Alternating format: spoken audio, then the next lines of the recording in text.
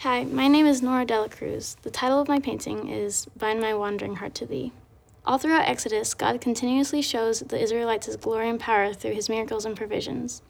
But the Israelites are so quick and prone to wander away from God and all that he's done for them. We are called to pick up our cross every day to follow him, yet, just like the Israelites, we wander away and lose sight of what's really important. As human beings cursed with sin, we are guilty of not always obeying or following God and his teachings. But if one thing is constant, it's that he will always welcome us back to his loving arms when we repent and turn away from our waywardness, no matter the situation and no matter the struggle.